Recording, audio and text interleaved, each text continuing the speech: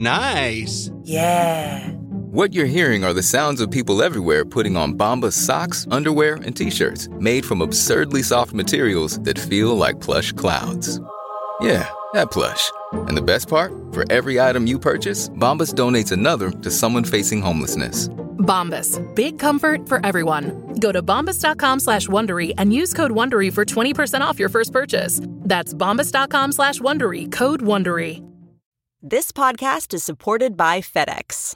FedEx offers fast delivery, more visibility, simple returns, and weekend home delivery to 98% of the U.S. population on Saturday and 50% on Sunday. With FedEx, you get picture proof of delivery, ensuring you always know where your package is. Returns are simple with packageless and paperless returns. Plus, FedEx Ground is also faster to more locations than UPS Ground. See the FedEx service guide for delivery information. So, what are you waiting for? See what FedEx can do for your business. Absolutely, positively FedEx.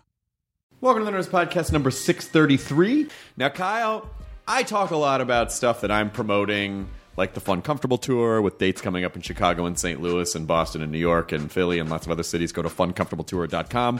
But let's not make this about me, Kyle. We put out the word that if you email your event to events@nerdist.com, then we'll just start using this as a platform to promote stuff that people want to talk about. What do you got on the events page, Well, Kyle? I've been tearing through, and I picked 3 for today that I think are pretty cool. Kyle Crocker was a former skipper on a little boat I like to call the Jungle Cruise. Did you, first of all, amazing. Second of all, did you just pick him because his first name's Kyle and his last name ends with a C? It's because I'm obsessed with Disney. Okay, all right. Those And two things. he has a whole podcast called The Jungle Cruise, CREWS, where he's talking to old Disney and Jungle Cruise employees and different people who've worked in different parts of the park about what it's like to be an employee at Disneyland and Disney World. Excellent. I am super into Disney lore, and like he's had people who like worked there from like the 60s all the way through to now. So it's All right. an evolution firsthand. Great. What else you got? I got Pontius Rundqvist. I think I'm saying that right, from Sweden.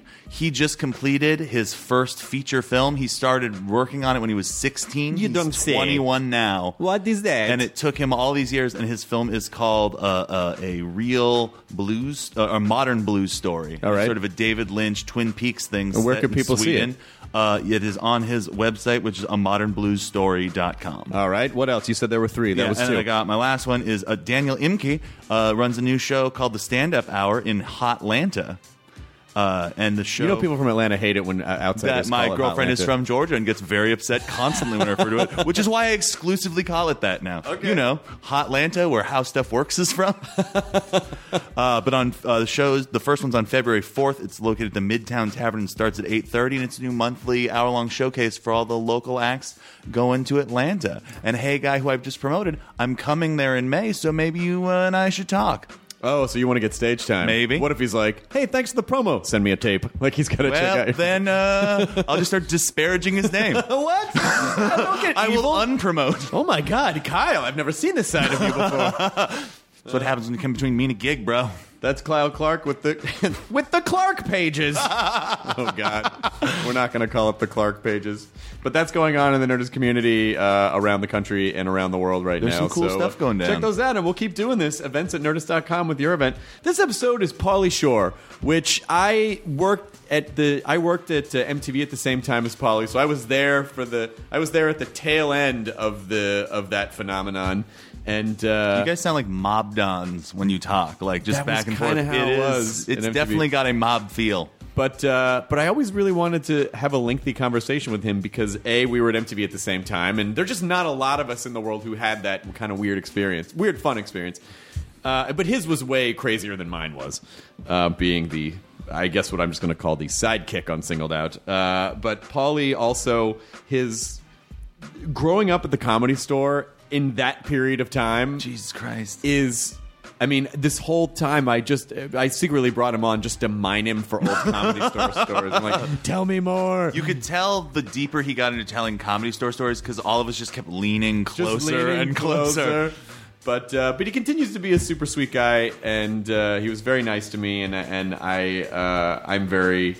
I always, Comedy Store is one of those places where I always go like, I gotta go perform there more. So I want to start performing at the Comedy Store more, I think. it's a good. The Comedy Store is like way come back. Like it's a, Yeah, it sure has. It's a hot room now. That roast And battle, man. He's Pauly has a show on Showtime, a documentary called Pauly Stands Alone. And he also started a podcast called Pauly Shore's Interested, which I guess I'll probably do. He asked me to do it, and I guess Maron's been on, and a bunch of Yeah. other people have been on. So well, I'll do it. And that's it. So it's Nerds Podcast number 633. Here we go. Katie, start the thing. Now entering Nerdist.com.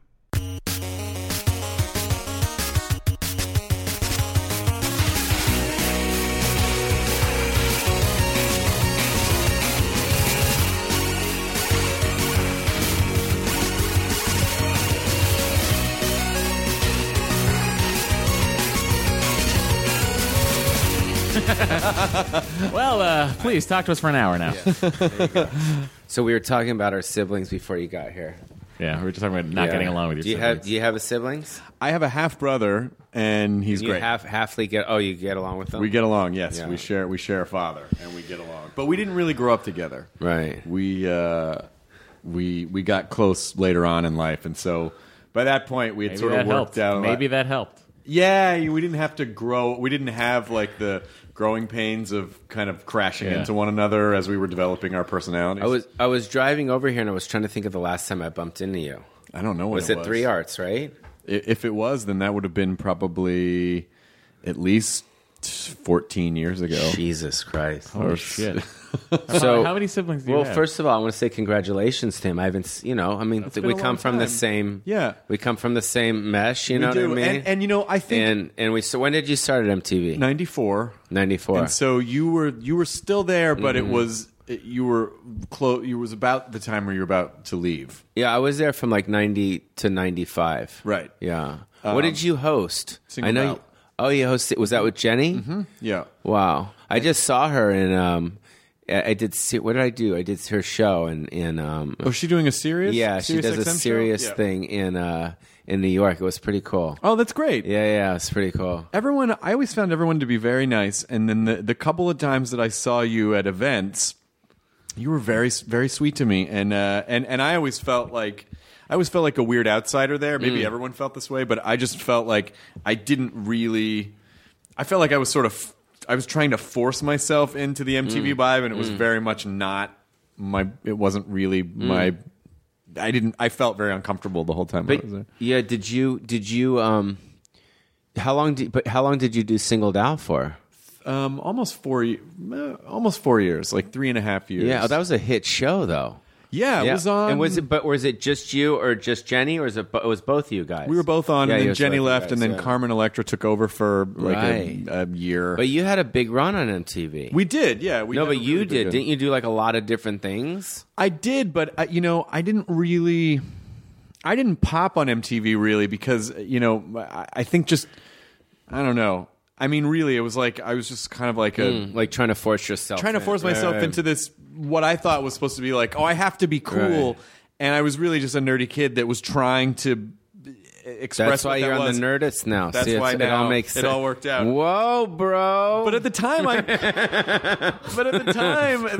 I couldn't figure out like I just didn't know myself well enough, so I didn't know Yeah. what my voice was. Yeah. And I hadn't and been doing it is stand-up like long enough. it is a MTV is a very it's a full on. It's like the mafia, especially back then. It was like to try to get in on it. Yeah. it's just to try to get in on. I mean, I had that same problem when I first started. Really? Oh yeah, for sure. I had no- a fucking. I can swear. Yeah, right? yeah. Okay, cool. Yeah. No, I had a really really difficult time when I first started on MTV. It was I was nervous. It was live. It was spring break. Corey Feldman was the man. Me and Christian Slater were trying to get laid, and no one. And they all the girls like Corey Feldman. It was the best. I remember sitting with Christian Slater in my hotel room at the Marriott, and we're going, "This fucking is terrible."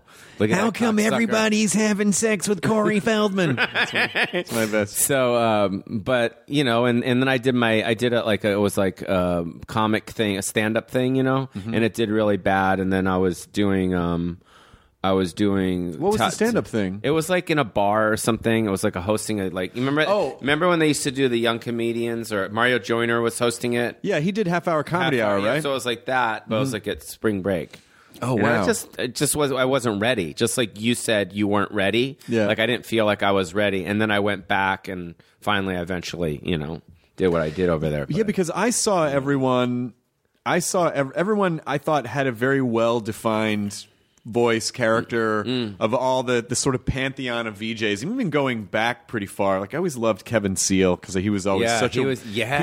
oddball. Yeah. And so he was the guy that I gravitated to the most. But when I started working there, it was you and Kennedy and Bill Bellamy and Hey, does your audience? I mean, I know your audience right now. Do they know you from that time, or do you even talk about it? Some people do. Yeah, I don't No. care to talk about it, but some people do. Yeah. It's people in a certain age range Yeah. do.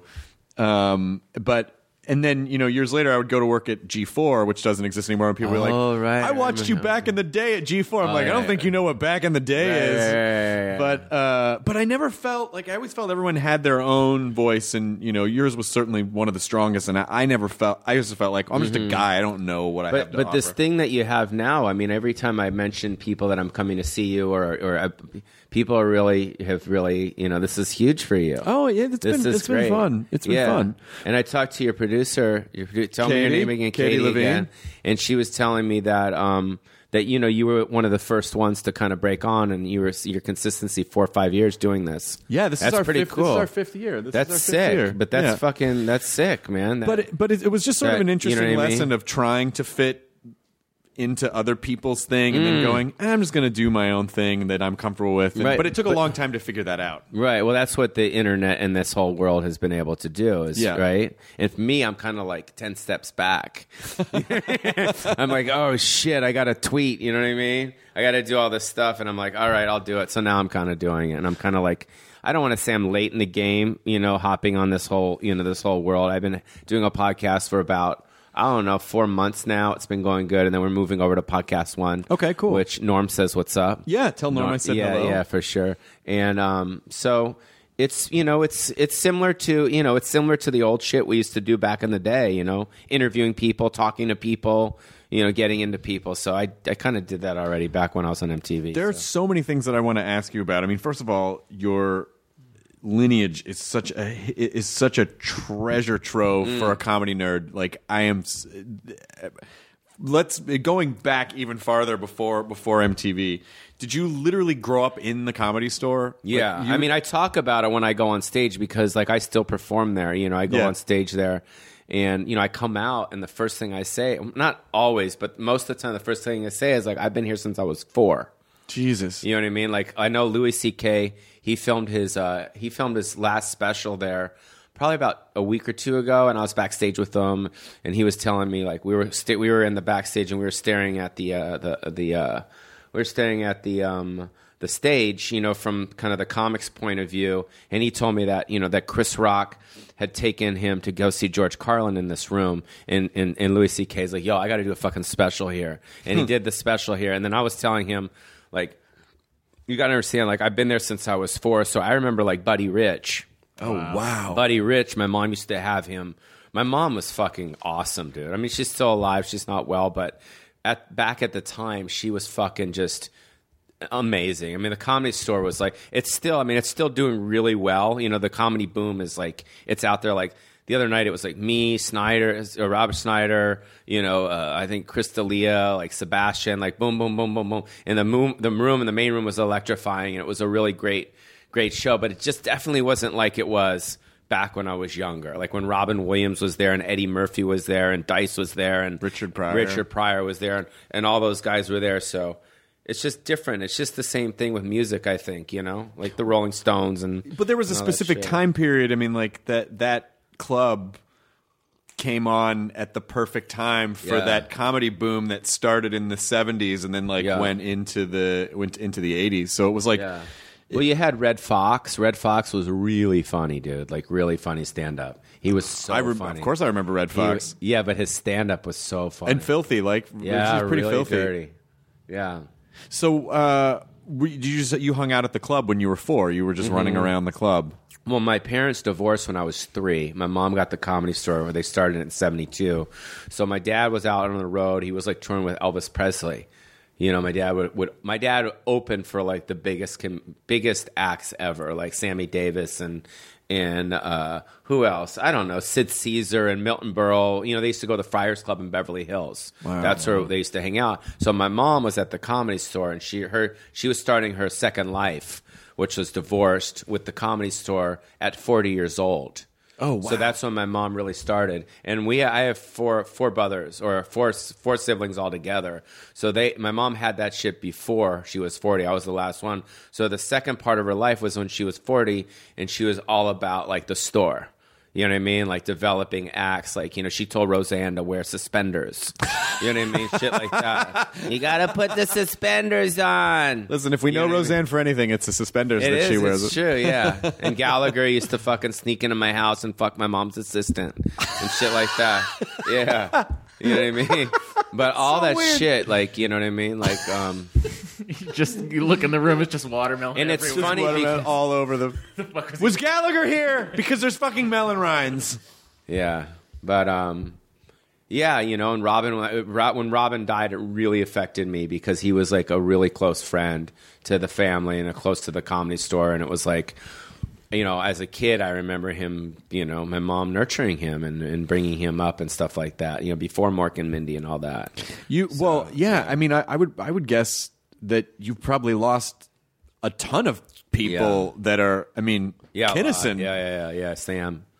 Yeah, it was, you know, it's fucked up, man, because like, you know, you're all of a sudden you're in that world, and all of a sudden now we're older and now we're looking back on that world.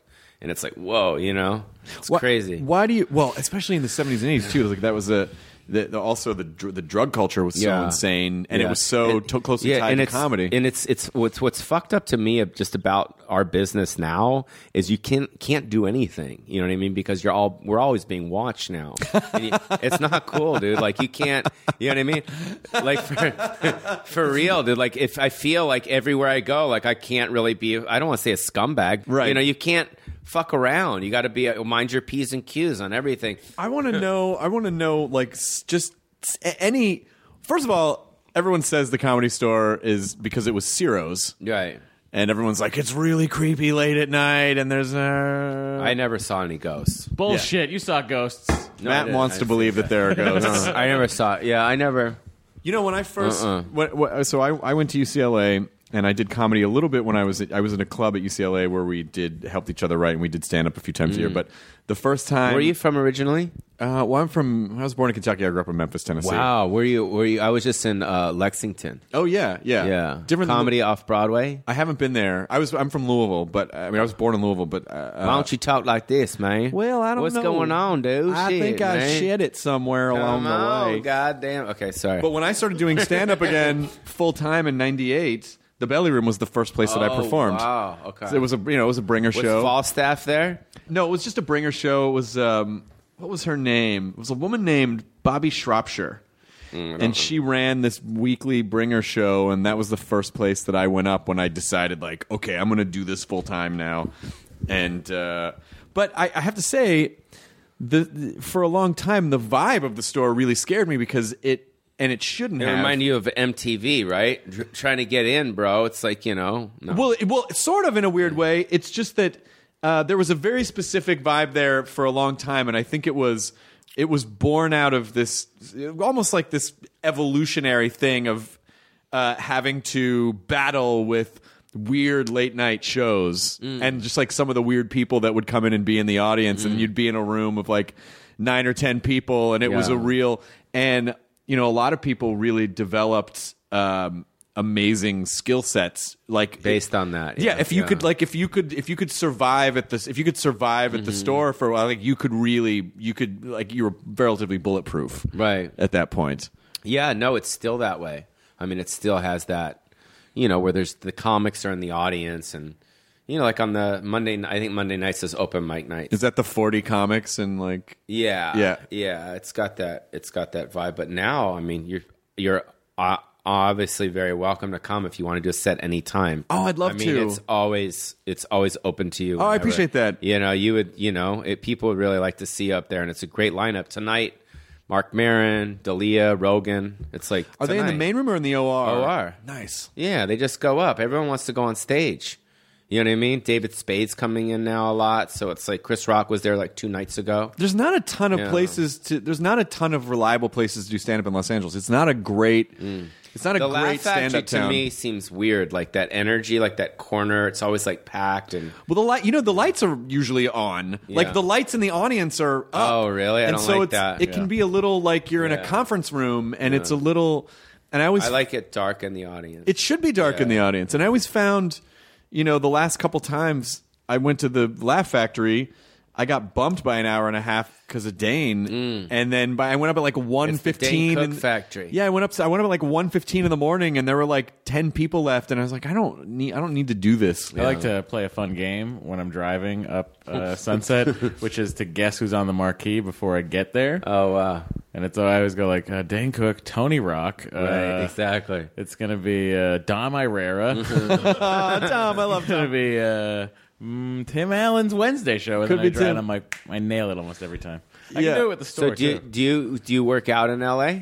I do usually at our we have a little you have your we have own a tiny thing. little room at the back of a comic book store, but I would You should come to the OR, dude. I'd love to. I'll get you a spot. I know the owner. That's great. And, no, I get you a spot. If you want to text me, I'll hook you up with Sure. Adam. Adam, the manager there. Just text That'd be him. great. If you want to call in like on Mondays and say, "Hey, I want to pop in," but That'd it's be awesome. great. And all you have to do is 10 or 15 minutes. So That's perfect. Yeah, so you just do a set. That's perfect. And it's a really cool vibe. So did Ari Shaffir just shot his Comedy Central special there. Ari's great. Yeah, so he's really blowing up. So That's fantastic. he won't return my call, that cocksucker. What? No, I'm just kidding. What did you have any concept when you were 4 years old, like that? Because I grew up in a bowling center. My dad owned a bowling center In Louisville. in Memphis. Memphis. Yeah, in Memphis, Tennessee. Do you ever go to the Memphis Elvis Presley thing? Yeah, Graceland. Yeah. yeah. That's sick. I didn't go there until much later in life because Like, I can think you when I grew up there, I was like, who cares? Can you believe how real it is? It's So weird. it's a very strange. Yeah. It's eerie. Yeah. Graceland is eerie. It is.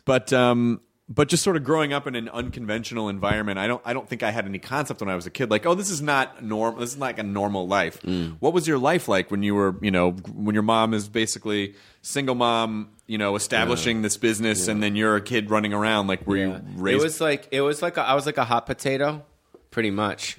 You know what I mean? Like my mom would be busy, and she would just kind of hand me to one comic, and then the other comic would hand me to another comic, and the other comic would hand me to another comic. And it was pretty much like that. Who was the best babysitter comic? I'd have to say this guy, Chris Jackson. Mm-hmm. Chris Jackson was like best friends with Eddie Murphy. And he played Winnie the Pooh at Disneyland also, besides doing stand-up. Mm-hmm. So he would, do the stand-up thing and then kind of babysat me. And then, like, during the day, he would go to Disneyland and play Winnie the Pooh. And he took me. I mean, it's a pretty good babysitter. Yeah, Winnie he the took Pooh. me a lot. Me and my friends would go, and we'd speak through the thing to say what's up to him, and you know what I mean. I'll meet you at the thing. All right, I'll see you at 6. Oh, You know that's what I mean? nice. Yeah. So he was really cool. I don't know who else. I mean, you had Mike Binder. You know Mike Binder? Yeah, I know Mike. Yeah. I mean, I don't really know him, but I know who he is. Yeah, he was a great comedian and director. He's a director now. Howie Mandel, Jim Carrey, all these guys were there. Yeah. Dice, Paul Rodriguez. What was the scene? What did it feel like to be there in the late 70s, early 80s? Like, because that's when it was like heaven. It was kind of like when I got on my MTV. When I got that time, it was like heaven. I was like Willy Wonka. I was like, oh my God, I'm like right out of high school. You know what I mean? I started acting and stuff, and then I got in comedy, and then I got on MTV. Did you audition for MTV? Pretty much, yeah. Not like a VJ type thing.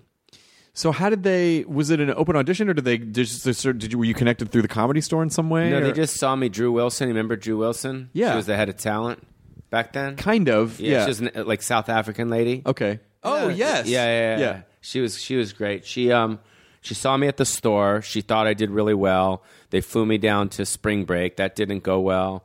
And then I went back and I did a comic strip live which was from the Laugh Factory, and that was a Fox show, and I did really well on that. And then we took that tape to MTV, and that like blew them away. And then from there, we started doing commercials. Remember Randy the Redwoods? Of course, yeah. Yeah, so I did like my own kind of version of that. That was the image campaign department. Yeah. So I did that, and then after that, they offered me like a month called Totally Polly, because the image campaign thing would said Totally MTV at the end, Right. And then from there, I got on Totally Polly. So it was like slowly. It wasn't like, here's a 3-year contract. It wasn't like that. It was just like little pieces, and everything kind of took off. Now, how did you, I know this is a fucking stupid question, but without the aid of social media, at that time, how was the network gauging, now this character is catching on and people... Well, it wasn't really a character. It was kind of who I was. It wasn't like Pee Wee Herman. Right. You know what I mean? I was pretty much like that. You know what I mean? You know what I mean? I dressed that way and I acted that way. It wasn't like, you know what I mean? So for you, it wasn't like finding this voice. It was just you just kind of being yourself. The whole thing happened accidentally. You know what I mean? When I was at the video, check it out. It's major, bro. Oh, you know what I mean? And that shit happened like just accidentally. And then we watched it back and we're like, it's fucking hysterical. You know what I mean? And it turned out like that. But they didn't watch me because I had my own language. I spoke my own thing to the kids. You know, check out my wood you created, bro. And I had my own shtick at the time that was speaking right to the kids. And the kids were very much connected to it. And it's weird because even to this day, you know, here I am fucking 46, and it's still like, you know, I go through airports, yo, bro, you know, that shit like that. And it's like this guy's like 50 yelling that shit to me. Well, but, you know, MTV... It was so big back then. Yeah, I mean, it's... if people were in a certain age group, that especially at that time, that's what you watched. You watched MTV, and it was incredibly influential over... Like, it was so culturally influential over, you know... And I was the right age for that, too. So going to work there completely flipped me out because I was like, holy shit, remote control was here. Right, yeah. You and all these other people, and, you know, they ran the young ones, and, like, MTV was really cool. It was cool. It was a cool channel. Yeah, and you know, even to this day, like, you know... Say the two old men reminiscing. It was cooler in those days. But no, even to this day, you know, like when I bump into Bobby Moore and Tony DeSanto and Tony and Tim Healy, these guys are my like friends. I still talk to them all the time, you know, and that's because that's my college. I went from high school to MTV to films. I didn't go to college. So that was my college. Those were my college years. And when you're in college, you're what, fucking 19 to what, 24, 25, 20, whatever it is. So those years were the years, you know, that was my frat. You know what I mean? Those spring breaks were like insane. I never, by the way, just side note for Matt, Tony DeSanto was the guy who created Unplugged. He was a producer at MTV. He created Unplugged. A lot of shows. And he was my assistant. Oh, was he? Yeah. I like Tony. He's a good guy. Yeah, he's cool. Fuck Tony. That wait, no. Why would you say that? He's nice. So what? You know, for me, the spring break experience was very. It was very clinical. Like they would go, okay, if you have to shoot on this day, then we're going to fly you in that morning if we can. If not, then we'll fly you in late the night before. Like they did not. I felt like they didn't want you there any longer than you absolutely, because they didn't have to pay for you to be there. Yeah. Well, so, they didn't spend a lot of money. I didn't really like the spring breaks for me weren't really that fun in terms of like being social, because there just wasn't any. It was like, oh, I gotta go now. Yeah, in and out. Yeah. I suspect it might have been a little more fun. I think it had started to get way more corporate-y when I was there, when I started there in like 94, 95, because I would hear these stories about like, oh, the first beach house was fucking crazy. Yeah. People jumping off roofs. Yeah. You know, now there's liability and the neighbors 100%, and we can't. So 100%. Like, there was a generation before me that had all the MTV fun, but for me it was not. It was very like, you know, do this, stand here, get out. If the Tiki God talks to you, don't talk back. The Tiki God. That guy was a guy named Andy McElfresh, and he worked on Leno for years and years and years. Andy McElfresh hosts Edumacation Andy with Kevin Smith on the Smodco Network. Andy, I made him do my outgoing message once as the Tiki God. So, at what point?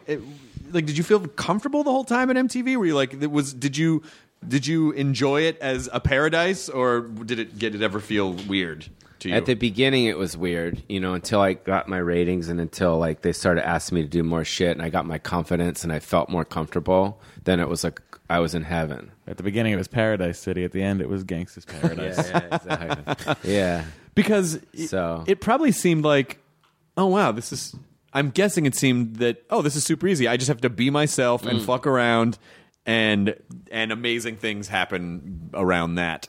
It's just connecting with that audience, I just somehow connected with them, with whatever it was that I was doing. Yeah. And it worked, and it caught on, and it parlayed me into all my films. Right. What did you want to do when you were in high school, having grown up around the store? Were you just like comic?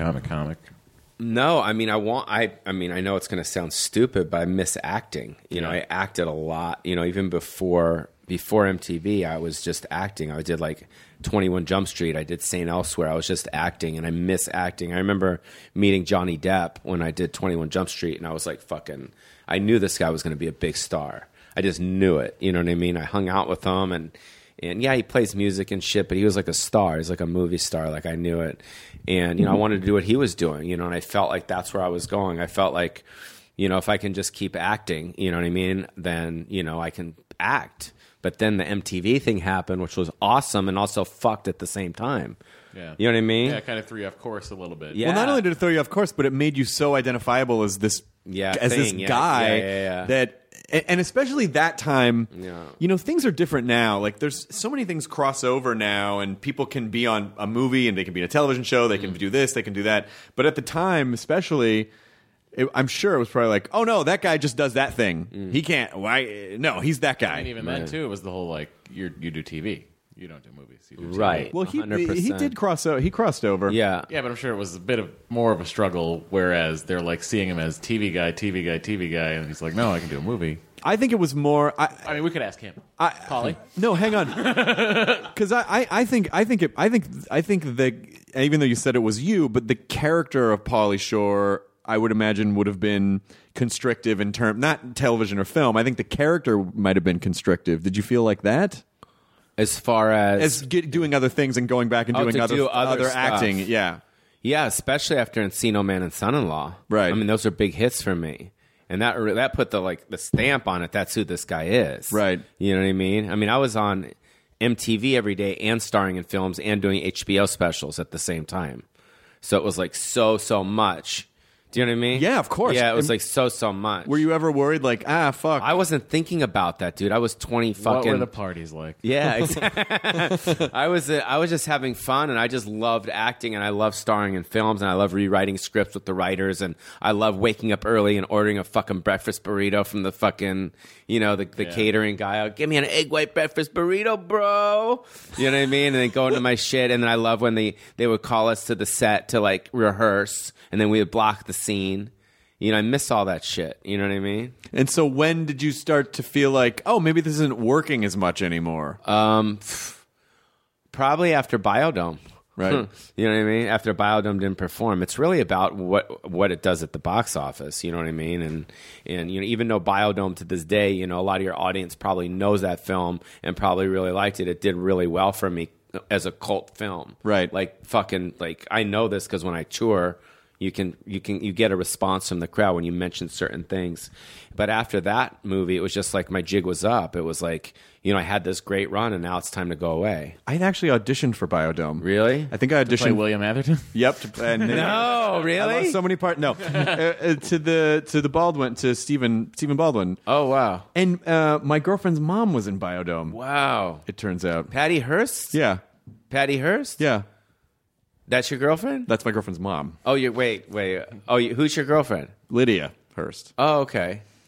She's Lydia. Oh, okay, I know Lydia. Yeah. Every time I see her, she's always like, right? Patty Hearst. Yeah. That's the mom. Yeah. That's crazy. Yeah, I know. Holy shit. Because I told her, I was like, oh, Polly's on the show. She's Oh like, my oh, my God. mom was in Biodome. I'm like, what? That's I crazy. forgot. I totally And forgot that. You know what's crazy also is that I get on Twitter, I get people hitting me up going, I didn't know Tenacious D was in Biodome.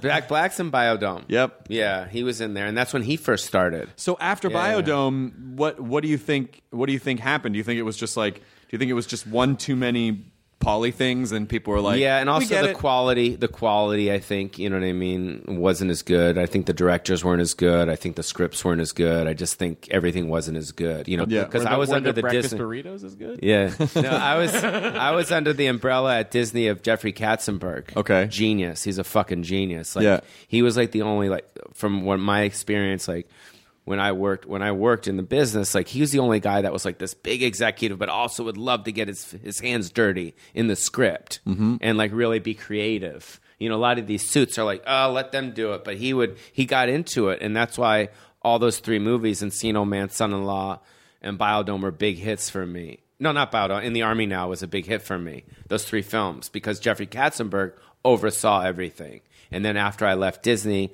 I did. Didn't Jury Duty? Jury Duty was over at that was at Sony. Okay. That was at Sony, and then Biodome was MGM. Okay. But so that's where I think like the quality after In the Army Now, I think, wasn't as good.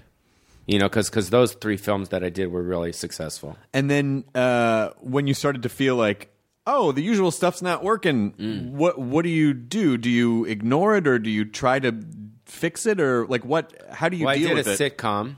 Yeah. I did a sitcom on Fox, and that got canceled.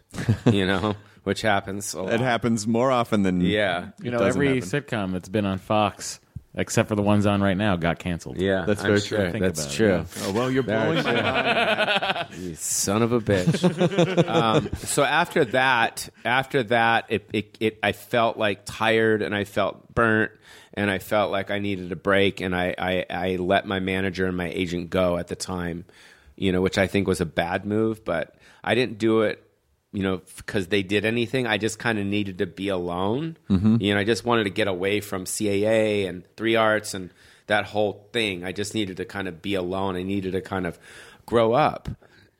For so long, I'd been kind of spoon-fed. You know, I went from, you know, growing up with, in Beverly Hills. I went to Beverly Hills High School. My mom gave me whatever I wanted, and then I went from, you know, from that to like MTV, and they gave me whatever I wanted. And then I went from that to movies and Playboy Mansion, and they gave me whatever I wanted. And I was just everything I wanted. And then finally, people stopped giving me what I wanted, and I was time like, you know, now I'm like everyone else, and I felt like more. I think Mark Maron even said that, like in a LA Times piece I did recently. He's like, yeah, when life started shitting on him, that's when he got funnier. You know what I mean? I don't know. I think I read that, but it was a blast. You know, I had such a good time, and you know, and my 30s were a little rough because I was just, you know, I needed to get away from everything. I needed to kind of go from a boy to a man. Like, I remember my 30th birthday party, I cried a lot because it was just weird. And it wasn't about the career. It was about like what was going on inside of me. I was like going from like this childlike person to like a human being. And it was like, and I didn't know how to do it. Well, so what- now my 30s were like, Well, sure, it must have been scary too, yeah. because you don't know nothing's being fed to you. Like, you're not being spoon fed anymore. You don't know what is going to happen with the future, and you're probably.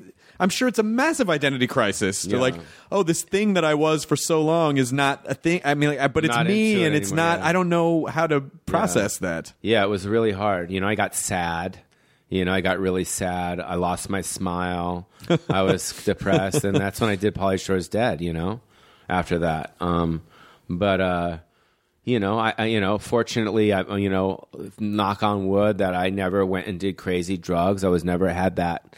I don't have that addiction, you know, that a lot of people have when things don't work out for them. I was able to, you know, I saved my money. I still have a beautiful house up in the hills, and you know, I live in Silver Lake, but you know, I have a house. I still own my house, and I lease it out and stuff like that. But I was able to, you know, I don't know, just kind of like, you know, grow up from the whole thing. At any point during that time, did you think, you know, maybe I'm just going to audition for other things and not be Pauly Shore. I'm going to audition and just be like go back to doing episodic television or movies just as an actor? Yeah, I mean, I did too. I mean, I don't remember, but I did a lot. I've done a lot of different things. You know, I just don't remember what they were. Like a lot of different parts and different things here and there. Yeah. So. And were you you were continuing to do stand up that whole time during the whole period? But I I started when I talk about Pauly Shore's Dead, okay, which is something that I was one of the first people to shoot HD. You know, with the first, it was like 2000, 2001. Oh wow. Yeah, I had like it was like a 1080i camera, and I was on the cover of the HD magazine directing this. You know what I mean? But I paid for it, and I directed it, and I wrote it, and I got everyone in it, and everyone got the joke, and it turned out to be like one of my best things. And ever since then, you know, I've been just producing and directing and acting and putting my own money in my own stuff, and I own everything. And just this last film that I did, my documentary, has been like just beautifully. The Showtime documentary. People have just beautifully responded to it. So, you know, from specials, you know, I have a deal at Showtime where I just kind of do stuff with them, and they trust me, and my stuff gets out there. And I don't know, you know, everything happens for a reason. You know, it's like, you know, because of, you know, shit slowing down for me, I kind of I got up off the bike, and I'm like, you know what, I'm going to do this myself. And I did it myself. And now here we are, 2015, and everyone's doing it themselves. Right. So I have this experience, you know, I have a C300 camera. I'm, you know, doing this stuff, what you're doing. And so, you know, I'm able to, you know, put stuff together from scratch, you know, which I wouldn't have been able to done if shit didn't slow down, because I wouldn't have had that experience. What do you think is a common misconception about you? Like what do you think people perceive you to be? I think people just feel annoyed by my character or by that whole weasel shit, which I think is fucking awesome. You think it's awesome they're annoyed by it? Or you think the character? I think that weasel character is awesome. Yeah, it's silly. Like, who does silly shit anymore? Everyone's so serious, right? You know what I mean? It's cool to be stupid. You know what I mean? Like, I was with this girl like recently, and we were out like just having dinner. She's a friend of mine. It wasn't like anything romantic or anything, and you know, and she says like, I like you when you're just being you. Mm-hmm. And I'm like, fuck, is it like that annoying to goof off? Right. You know what I mean? Like, what, I can't goof off? Is that not cool anymore? No, because that's really what the weasel is, being stupid and goofy. Yeah, I don't know. I mean, I think I've heard, I've heard, you know, I've heard someone. I've had people say that to me before, and I've calmed down a lot in the last couple of years, because I used to be super like super spazzy, and I think it was just for me, I think it was a defense mechanism or a way to try to like, hey guys, everything's okay. Let's all, you know, everything's. And then and when I stopped trying to do stuff is when. But isn't that weird? Like, you can't be stupid. Otherwise, people are like, you're acting stupid. And it's not cool, you know? I don't know. Yeah, you got to find someone who lets you act stupid around them. Yeah. Yeah, but I think it's also nice when someone says, "Hey, I like you. I like you when you're just yourself." Yeah. And cuz I think there are times and places to be stupid, and other times I think the thing about being stupid is that it can, if the other person's up for it, it's fine, but it can create work for the other person, because then they have to be stupid too, or they have to be like, you're forcing them to engage in this charade of like, and sometimes that's fine. Other times I think people are just like, hey, why don't we just talk? Like, why can't we just be? And why can't we just be normal? That's cool too. So I find myself like, you know, shifting a lot into just talking, and I'm like, all right, and I got to talk. But I guess it's okay. I mean, like I was saying about the documentary, is like I got that a lot from people, even close friends that would text me, or, you know, I don't know, David Arquette, you know, he called me or texted me and said, oh my God, like, you know what I mean? And these people didn't like hit me up like when I did Adopted. Right. You know, I would go do the movie in Africa where I adopted black babies, which was a mockumentary, which was, to me, I thought was really funny, but it wasn't true. Mm-hmm. You know, but they like the stuff that's really, people like the stuff that's really true. Well, I think, you know, I think it's interesting to hear, you know, because the audiences get such a one-dimensional side of what they see on a screen, or like what a person's character, what they perceive a person's character. And sometimes there's nothing wrong with that. Like, what did Eminem say? Like, I think of Eminem a lot because I think he's fucking genius. Like, with his thing is like, you know, like, what does he say? He says that one rap, I am whatever it is that you say that I am. You know how, like, he's like, oh, he's nuts. He's got Slim Shady. He's got Marshall Matt. He's got all these different personalities. Like, he's just fucking around. Yeah. And, like, that's all I was really doing is just fucking around. Yeah, Yeah, and you know, I and just it's I like, think I don't people know. just like seeing a human. I think they're totally fine with that fucking around stuff, but I think sometimes they just like seeing It's more relatable. a human connection because there's so much stuff now that people are constantly having to process, and there's a million, you know, like when we were growing up, again, I mean, like, it was pre-internet. MTV was really the place for that kind of alternative, younger mindset, and now it's everywhere. And like, it's just it's so much everywhere that I think people really like to have, like, they've seen the one-dimensional stuff and they just kind of like I think they like the sort of the human connection of things. And I think people, you know, I mean, the way that you grew up and the environment that you were surrounded in, I mean, the most influential, brilliant, tragic stories in comedy swirled around, like, that was part of your life. That's beyond fascinating. Yeah, that's who I am. You know, Who do you think you were most influenced by I'd have to say Richard Pryor and Sam Kinison. That the what I really learned from them a lot, because I saw them live a lot, was how likable they were on stage. You know what I mean? How they would go on stage and immediately you just feel their heart. And I think that was like the most thing. And when it came to hecklers, it was never like mean. They were never like, you know, like mean. It was always like kill them with kindness. And I kind of got that from them, you know, that thing, you know. So, you know what I mean? Did you ever see them, like, what was it like to watch one of them have a rough set? Well, let's talk about Richard Pryor first. He had a lot of rough sets because the way he would work his hour, you know, you've seen Live on the Sunset Strip. Yeah, of course. You've seen those older comedy movies. He would basically go up in the OR, and I was there. I saw it happen. Because I would be like, how the fuck is this guy going to pull this hour off? He's got, you know, Columbia Pictures or whoever. Like, he's got to deliver an hour in like 3 months or 2 months or whatever it was. And he would literally go up every night and he would start off with 5 minutes and it would like tank. And then he would go up with 6 minutes and it would get a little bit better. And then finally, like within like 2 weeks or 3 weeks, he had like a good 20 minutes. Wow. You know, and that was how he worked. He's just like a little start, a little kernel, but he was there every night at like 9, or whatever the time was, and you know, and he just did it. You know what I mean? But I watched him bomb a lot. He bombed a lot. People were like, "This ain't going to be funny." Even though when he'd walk up on stage, people were like, "This is Jesus Christ." Right. People like, even to this day, like, if you know, like, if any big comics go on stage now, like the audience doesn't respond as they did when Richard Pryor name was mentioned. People couldn't believe it.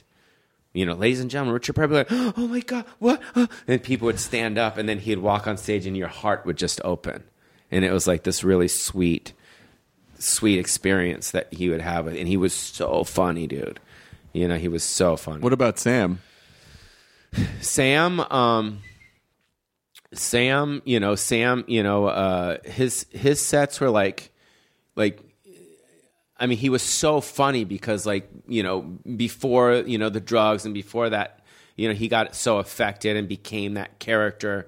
You know, he was just like dangerous and you didn't know what the fuck he was going to say. And he would go on stage and he was just like this ex-preacher guy that was, that just, you know, you could see he went against the ministry. You could see like he broke out and now he's going to fuck with them. Right. You know what I mean? He's like, he got away from us, and now he's gonna uncover us. And he had that thing, and now he started talking about the ministry and Jesus and all these different, and it was hysterical, and it was like taboo. You know, he would talk about taboo, and I was the short order cook at the Comedy Store in Westwood when I was 14 years old, and Sam used to come, you know, all the comics, Jimmy Brogan, Kerry Snow, they all used to come back there, and I'd give him my leftovers. I'd give Sam the leftovers. My mom used to put Sam on last.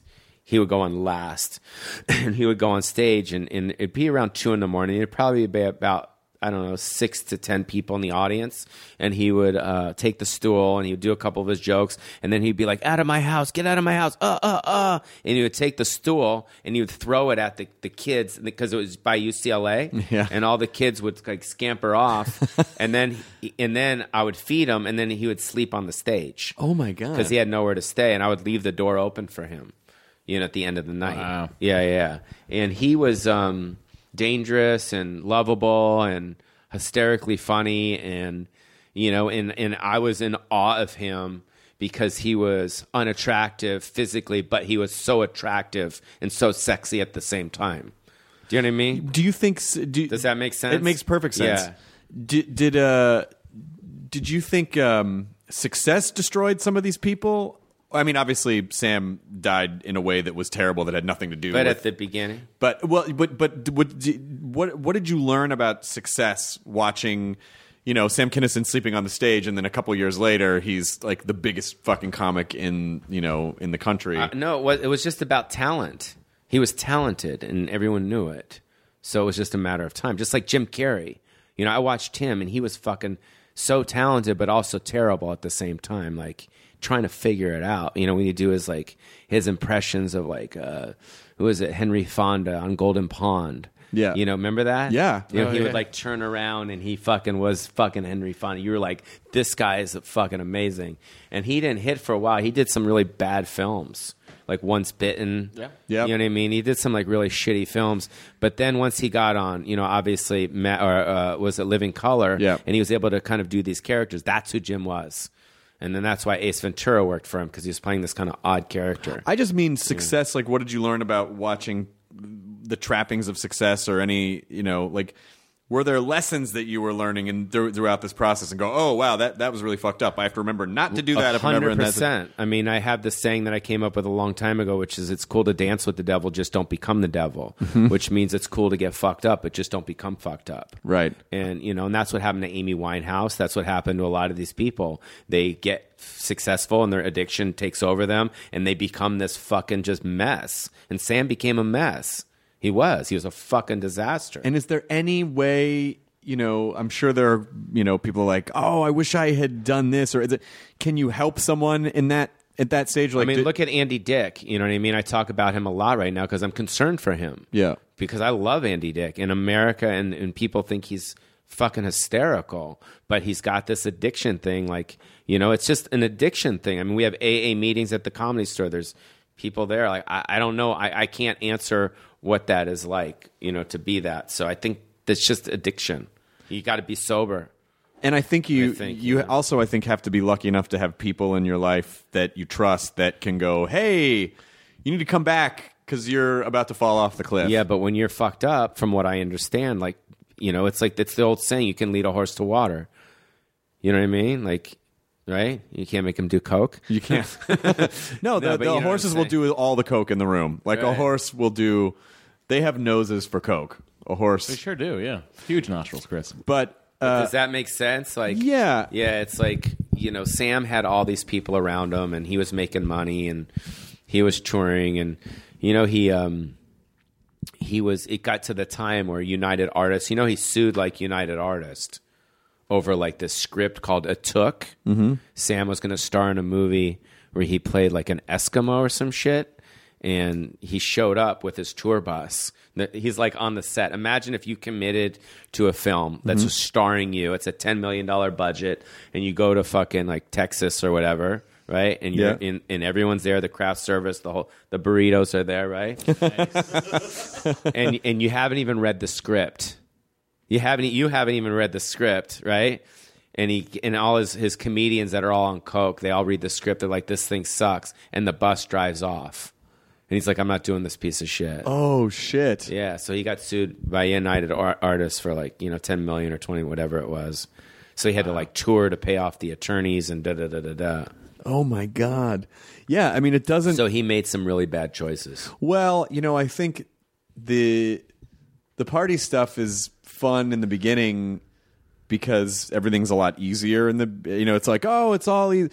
But I think... if you want to be able to maintain and figure out how to evolve and figure out how to then I think then that stuff just does not serve you well. Look at the lead singer of Alice in Chains, Lane Staley, right? I mean, like fucking genius, dude. Like his voice is beautiful. Like you listen to those old MTV Unplugs, and you hear his voice. He's like this. He's like this, and it's the shit that comes out of it. You're like, unbelievable. Like he died of fucking heroin and sure, and all that. It's like, I don't know. So you were lucky that you just didn't have that gene. Yeah, my dad's an alcoholic. He's been sober for, I don't know, over 40 years. But for me, like, I can go have a glass of wine and not want another one. Mm-hmm. What do you think your biggest struggles are? Vagina. No, I think committing to one girl is really difficult for me. Really? Yeah. Yeah. It's like really like, because I love being alone. I love traveling. I love meeting people. And it's not even about wanting to have sex with other girls anymore. I'm not at that place, but I want to go out and hang out with them. And I feel like if you kind of flirt and kiss or touch, another girl, like your girlfriend or wife, will be like, that's not cool. Yeah, that's definitely not cool. Yeah, but it's not about having sex. It's about a connection with other people. But, but for me is like, everyone's saying, oh, you got to have a kid. You got to just settle down with one. You know what I mean? And I'm sure, like, if I see you in a year from now or whatever, and I've had a kid and blah, blah, blah, I'll be like, Chris, remember I was saying that thing? I did it, and it's fucking awesome. Why did I wait so long? That's what everyone says. Yeah. Right? Yeah. You're married with kids and all No, that? I'm not. Really? Yeah, no. So you don't have a girlfriend or anything? Well, Lydia Hurst. Oh, right. Okay. Yeah. Okay. But it's new. We've only been dating for a couple months, and so it's not, Yeah, newly. We don't have any kids yet. Right. That you know of. Not. Yeah. But yeah, I mean, I everyone. How old are you? 43. 43. Okay. Yeah. Everyone says that. Like, oh, when you have the kids, it's the greatest Yeah. thing that's ever. But then with a lot of my friends who actually And they're like are raising kids are like, no. You get to sleep in. Right. Run, leave this place. And it's funny because can you please chime in on this? I mean, do you have any babies? No, Katie. No. But it's always the girls. It's always the girls that are always the ones that say you gotta da da da da. Like guys are like mostly go, don't do it, right? Well, every time I describe my weekend to the writer's room, which we have 3 very new parents in the writer's room, they're like, the guys are God, into what it, is right? that like? It must be amazing to not have kids. Oh, they're like they're not like- they don't want it, right? No, because like I just Yeah, don't. it's fucked up. It's like a scam for chicks, right? It's like, come on, come in my vagina. Come on, let's do it. Have a baby. right here. I don't think I've ever orgasmed in a girl's vagina. Maybe once, like when I was a lot of 26 fun. or something. It's a lot of I just get scared. Yeah, because if you Pregnancy. sure. And they're like, oh, I'm on the pill. Yeah, right, bitch. You know what I mean? Or you know what I Probably mean? what What's Her Face said to Spade. Yeah. Oh, what's her name? I forget. Yeah. I just don't. I don't know. Maybe if it happens, I'll. Well, you obviously have some fucking issues too, pal. Because I don't want- Well, I you're don't want- 43, and you've obviously gone out with girls, and for whatever reason, you haven't bungee jumped into the fucking commitment. No, whole absolutely. Thing with the Absolutely. kids and the whole deal. Absolutely. So what's going on with you? I don't know. I think it probably. I mean, I was pretty messed up until I was about 31, and then Messed up meaning what? just drinking. Oh, okay, yeah. And And now then- you're sober? Yeah, for 11 years. Wow. And So you should go to the AA meeting at the store. that would be a good So one you to were go getting to. really fucked up, huh? Yeah, Really? But a lot of it was because I wasn't comfortable with myself, and I didn't want to have any responsibility. But you and I can't have a drink now? You don't want a glass of wine? If you go out with No. your friends, you have a steak, you're like, oh, do you want one glass of wine? No? No, Really? It's a decaf coffee. Because you're going to want to keep going? that's right. Really? I'm able to not drink because I respect the power of my addiction, and I know that. And then I go, okay, I could do that, but then where does that lead? And then I see this desolate wasteland that would ultimately happen. I go, well, I don't want that, so I'm going to keep making this choice where I feel happy. So do you feel it's like something that's in your system? It's kind of like a disease, right? Don't they call it a disease? Yeah, but the thing with the brains that we have, I don't mean you, I mean we, the people who Alcoholics? drink, is that we have obsessive brains, and so it's not like just not drinking makes everything perfect. There's still a lot of shit. Is there a way that you can get a surgery where they go in there and they tweak your brain so you could just have a couple glasses and not want to? Everyone's brain has a switch where No, but wouldn't that be cool? No, because it doesn't now it doesn't really mean anything to me anymore, and I don't really. And I also came to appreciate enjoying experiences the way that Sober. they are, as sober. opposed to trying to enhance them chemically and kind of faking the amp up. Oh, I understand. And so I get that there are probably times where if I had a drink, it'd be like, this party's 10 times more amazing. Right. It's 40% better than it would have been. Right. But I also know that having that isn't worth, the 90% drop in the quality of the long-term outcome of the rest of my life. So, that's sort of the math of it. So but your biggest struggle, you think, is commitment? I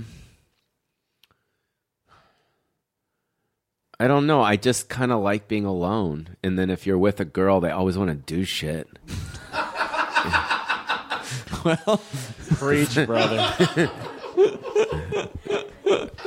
I want to come, even I want to come over and you're like, no, I just want to sit here alone. right. You know what I mean? I don't want to wake up to you in the morning. Some would say that's maybe a little more of a self-centered take on it, which is fine. You can do whatever you want. You don't have to do anything you don't want to do. Right. But maybe do you think it's that you just haven't met the person that makes you want to not? No. I'm so used to kind of being alone that I really like it. Yeah. Yeah. I mean, I like, having companions too, but I also really like going home alone and just being alone and working on my stuff, or whatever. What do you do? What do you do when you're alone? What do you do when you go home? What's your kind of ritual? Well, I usually, from here, I'm going to go to the Korean spa. No, I'm not going to get a hand job.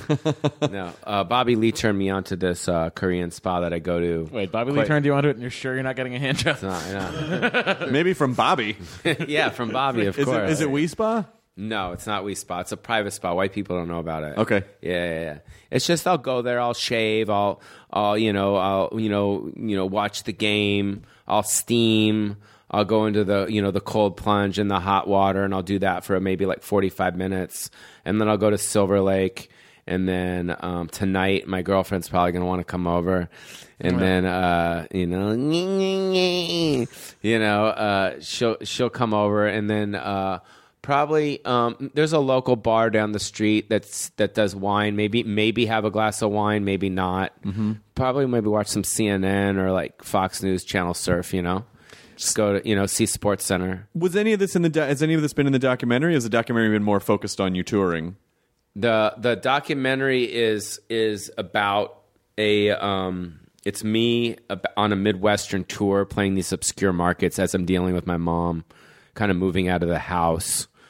We kind of find out who my mom is in the doc, that she's not just my mom, she's the mom for all these comedians. Yeah. So that's revealed because she's in her 80s now. A lot of the younger generation, they don't know who she is. Sure. So we talk about all that, and then, moving her out of the house of 40 years. So it's kind of like me going out on the road, making a living while I'm dealing with this kind of, I don't want to say secret, but this issue that I have to deal with, which is moving her out of this house of 40 years. It's my childhood house. This is the house that's above the Comedy Store. No, it's the house on Doheny and Sunset. Oh, okay. Up there. And that's the house that all the comics that you were talking about earlier would go and party and get fucked up, and Richard Pryor and Sam and Robin Williams used to pick up his check there. And, this was my mom. My mom would always be like, after the show, come, let's party at the house. That was my childhood house. So we had to sell it because she's sick and we couldn't afford, and she didn't need to stay there and all that stuff. So I was dealing with that while I was on the road. So it's something someone in their 40s really relates to. And I think that's why people really responded to the documentary, because everyone is like, the mortality of their parents. Yeah, dude, it's fucking gnarly, dude. I stop by there almost every day and she's dying of Parkinson's. It's she's got this shit in her system and it's just fucked up. It's a slow death. How are you holding up? It's tiring. It's fucking tiring. You know what I mean? But I know at the end of the day, I know she's not suffering, meaning she's not in pain. It's not like she's she's got good help. Mm-hmm. And Parkinson's, as you know, you can live with forever. Michael J. Fox has it for a while. Muhammad Ali has it. There's a lot of people that have it as long as you have good care. Yeah. So she's got good care. So Is she aware? Yeah. Not really. Not really. It's gotten worse. Your grandparents still alive? I have a grandmother who's still alive, and she doesn't know. She has forgotten that my grandfather died, Right. and she thinks that he's just not coming to pick her up. Right. Like, so she's 93 maybe, and so she's definitely suffered. Yeah. Some And where is severe she in dementia. Louisville? No, she's in Northern California. Oh, Northern Cal. Yeah, my okay. Bay Area. So it's something that, you know, people in their 40s, 50s, whatever they're experiencing right now, and it's like you want to do it right and you want to, you know, take care of them, and it's like, so you know, I'm the baby and I love my mom so much, you know what I mean, and she gave so much to me, she gave so much to the world that I want to make sure she's handled properly. So, and are you? Are your other siblings? Do you guys all sort of trade off, or they don't live here, but they, you know, help out emotionally and they call her and blah blah blah. But I'm the one that's on the ground, you know. Yeah. So I'm here. And are you sort of ultimately prepared with, you know, like, well, she's not. Yeah, I mean, pretty much. I mean, I've already kind of said my goodbyes to her just because, like, she hasn't been her in years. Mm-hmm. Do you know what I mean? Like the Mitzi Shore, the mom that I knew. So, like, she's just like this person that's I don't really recognize as much, you know? Yeah. The good part is, though, is a lot of the comics, they do go and visit her. So, like, Arsenio will stop by about a month ago. Gary Shanley stopped by. So, like, I connect with the comics to kind of be the liaison so they can go see her and visit her. And if there's any comics listening, text me and I'll let you go see my mom. So that's nice. Yeah. So that's cool. So you're dealing with that on the road during this tour. Yeah, on the documentary. So do you talk about it on stage at all? Yeah. I talk about it on stage. It's therapeutic, right? Yeah. The documentary is hugely therapeutic because I shot it at a time where I was shit was heavy for me. Yeah. Now stuff's not as heavy for me. Like I was living in that house too. Do you understand? So I'm living in the house that's fucking decaying. She's decaying. I'm fucking exhausted. I'm making, you know what I mean? I'm in and out of the road trying to make ends meet, you know, doing my thing, you know, on the road. And I go home, you know, a lot of people go home to like this happiness, like, oh, my wife and kids or my place on the beach. Or like, I'm going home to this death, you know what I mean? And I wanted to film it because I felt like, I don't know, I felt like a musician that was kind of had to sing a sad song, you know what I mean? Like I had to film it because I was just going through it, and that was all the stuff that I brought out on the documentary. Yeah, you know. So in a way, this is kind of is this preserving anything for you? I mean, like, was that part of the need to document it? Yeah, that house and that time, yeah, you know, and I filmed it and I have it and I'll always have it. So it's cool, yeah. And a lot of the comics will see this, or they have seen it. Like Louis Anderson texts me, and this one texts me, and like, oh, you know. So it's cool. That was the house. Yeah. So, and it's fucking dirt lot now. It's crazy. Yeah. Is it? Yeah. Oh my God. Yeah. That's so crazy. Yeah. Well, I would have. I mean, if I bought it, I would have made it a dirt lot. Really? Yeah. Why? Because it was old and moldy and crusty, and she didn't keep it up. I mean, it almost could have been a comedy museum. Yeah, it could have been like Look how many a Graceland. bunch of comics did coke off this table right here. Exactly. Well, they have that at my house. No, I'm just kidding. You got the Coke table. So, do you, in general, you feel okay now? You feel you feel good? Yeah, definitely. Except for the sadness of my mom. Of course. But besides that, things are cool. Well, who do you? I'm back with my old agents and things are good. Adam Bennett, what's up, bro? Yeah, I know Adam. Yeah, so Adam's been my agent for the last couple of years, and he watches out for me over there, and I'm happy with the stuff that I'm putting out. Mm-hmm. I'm really proud of myself. I'm proud of taking time with things, don't just putting them out. And I love to create. You know what I mean? That's what I get off on. Just like you. You've created this big Nerdist empire. Like, I think that's fucking awesome. Like, I hear about it all the time, and I'm so proud of anyone, you guys that do this stuff. It's like, Well, there was, You know? for the longest time. No, I know it took you a while. But there was I always felt like there was this, and maybe it was just a self-imposed curse, but I felt like if you worked at MTV, it meant that you were the exception. There were one or two exceptions, but you wouldn't be able to work anywhere else. It was sort of like this weird sort of curse, like, oh, that's an MTV person, and they couldn't. And then at a certain point, I was like, oh, I think I made it. Maybe I made that up in my brain. I think honestly, Chris, it's really, to me, it's about the talent. And the talent and the drive and the vision. And I think talent always wins. I think that, musicians, actors, comedians, if you're talented, look at Howie Mandel is a great example of a guy that I think is really super talented. And he was working so well in the 80s, and then for like years, like he couldn't get arrested, and then he got Deal or No Deal, and then all of a sudden people are like, I love Howie, and then he's doing shit with Jay Leno, and then he's doing this and that, and he's talented, and in Travolta the same thing, like so you're a talented guy, and you had to find your thing, and you found it, and it's cool, So. It was fun though. Like the experience was really fun. Trying to figure it out. No, the MTV experience was. It was, even though You're like, no. When I look back on it, I remember at the time I wasn't enjoying it because I felt out of place. But when I look back, I'm like, it was fine. Like it was a fun. No, you did good. I remember I used to watch you on that show. You did a great job. I didn't really. I don't know. The MTV of it all was sort of a strange. It's different now. They're so different now. Yeah. Well, the thing that you're doing is like MTV was back then, which is the freedom to do what the fuck you want to do, uncensored. And MTV was uncensored. That's what was so great about it. You know what I mean? Like the shit that I was doing, they never stopped me. They never said anything. I could do whatever I want, just like you could do whatever you want now. So what kinds of things do you want to continue to work on, or like what do you want to do from? Well, I have this new structure of a new podcast over at Podcast One, which I'm excited about because the podcast that I've had up for a while, which is called Polishers Interested, was actually really cool and different. The way it worked was I'd interview someone.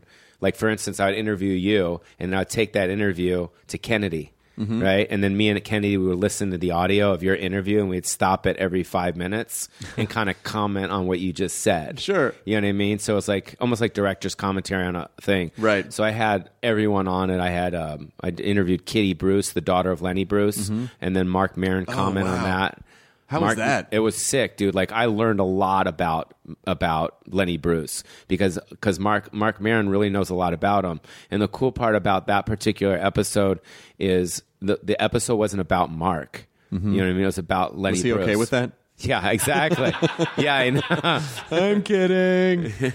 No, but that's what was. Yeah, but it's true. It was. But, I interviewed Chris Rock and then Tommy Davidson comments. So that was that structure. So this new structure that I'm going into now over at Podcast One is more of like my documentary. Right. More of like that. You know what I mean? And there's going to be a guest, but it's more about my personal life. Right. I'll have my mom's caregiver on. I'll check in with her, and more like, I'll have my girlfriend on, and see how that goes. Yeah. I don't know how that's going to go. But like how I really am when I'm not filming. That's how I'm going to shoot it. And I think that's good. I mean, I think it is fun to be stupid, and it is fun to be that guy that people expect you to be. But I honestly, I think it's okay just to be this guy, just to talk and share your feelings and talk about like what you're. Nerds have big penises, I heard. You know what I mean? 100% true. Huge dicks. 100% true. Ridiculous. Like They do, right? Tentacle style. Huge, it's prehensile. Like if you look at a nerd, if you look at a nerd's glasses, like your glasses, have that big piece of tape right in the middle, right there. Sure, yeah. Well, it's like the nerds that have the biggest piece of tape are the ones with the bigger penis. So you have a really big penis. That's the nerd version of plumage. Like that's how you know that their genes are fertile females now. Are you afraid of since you've been around a lot of death vaginas? We went in death, way vaginas. Directions. And you're going through this with your mom now. Are you afraid of it, or are you comfortable with it, or are you with death? Yeah. I'm not afraid of it, and I think about it sometimes, and I think that, like, you know what? If I did die tomorrow, I feel like I did a lot. You know, like I accomplished a lot and went to a lot of places and had a good time. So I figure, like, you know, I did it, but like I want to do a lot more. Yeah. You know what I mean? So, but I think it's all right. Have you been to Thailand? No. You got to go. Why? I went this year. It's awesome. What'd you do? I don't know. Just had fun. It's just super cheap, and the food is super good, and people are super nice, and the fruit is super juicy. Like when you bite into bite into watermelon here, it's like good. Yeah. Or in Hawaii, it's like even better. But over in Thailand, it's like, oh my god.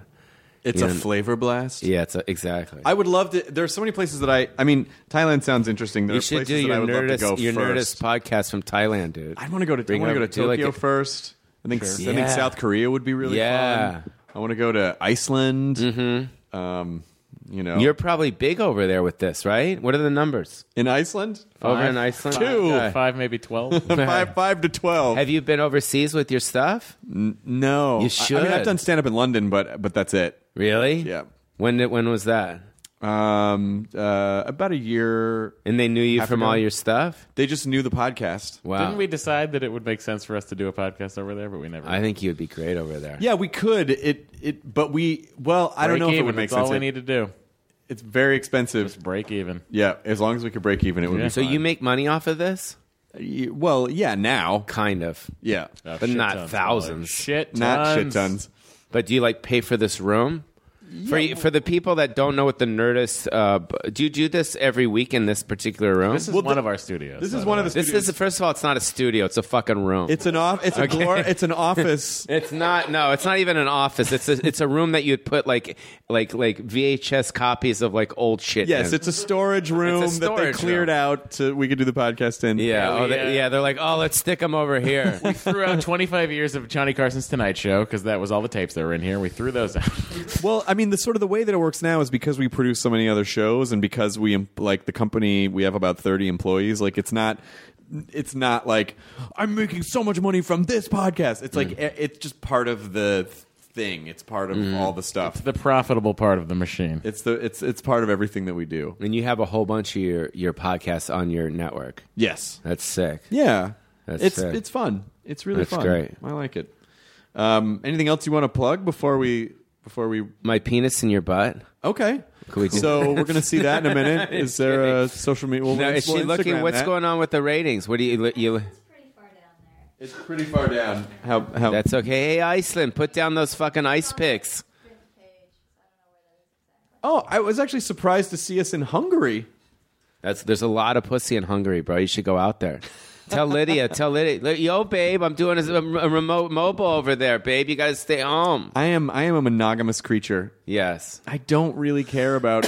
I'm kidding. No, of course you are, but I honestly don't really care about fooling around that much. Like I just don't really care. I understand. You know what it is? Because Stop winking at me, bro. What I the feel hell? like- It's like, I don't care. No, I'm just kidding. I'm kidding. stop recording. Yeah. I don't really care about it because I don't know, it creates issues and expectations, and then people's, like your feelings can get hurt, someone else's feelings. So can you're get saying hurt. I shouldn't cheat on my girlfend You tonight? should probably not cheat on your girlfriend tonight. Okay. But ultimately, Especially if she's coming over. that would be the main reason not. You know what's fucked up about her is the first time we hooked up was me, her, and her girlfriend. Oh, okay. You know what I mean? So she's that type of girl, but now like you turn into the girlfriend mode, and like they're like, "What are you looking at?" Like, ugh. So it's not. So you not like that. you feel like it started one way and now it's transitioned They to. all do. It's transitioned Into to her in the rompers with her mud mask on. How do I look, honey? No, I'm just kidding. She's not like that. You're just kidding was sort of half. I'm just kidding. Sort of just kidding. But it was good to see you, and it was nice catching up. And Yeah, dude, I'm so proud of you. Like, I love when people do well. Oh, thank You know you. what I mean? I know how hard it is, and I know that, you're out there. You guys are out here in this broom closet slaving away. But can you plug to my stuff so people, Sure. all your nerds can come over to Yes, my yes, side? yes. Can they come over to my side a little bit? They can come to your side a I'm bit. dude, because you're the king nerd, bro. I'm not the. I'm. Tell them to fly over to the west side, bro. That wouldn't come out of my mouth. in a way that's that how would you'd be say it. discernible. You'd say shoe flavor than we say. See, it sounds That's good coming out of exactly what you. you'd say. Twitter at Pauly Shore, and then the new podcast is going to be at Podcast One, and the new documentary is on Showtime, and it's playing all month. And what's it called? It's called Pauly Shore Stands Alone, but I'm not standing alone, bro. I'm with Super Nerds. Okay, good. Yeah, I'm with Super Nerds. New Super Nerds Power. Want to activate? But you like being alone. Yeah, I like being alone. But still It's go cool. watch his stuff, please. But go watch Yeah. your stuff. Yeah. Alone. Enjoy your burrito. Later, dudes. Now leaving Nerdist.com. Enjoy your burrito.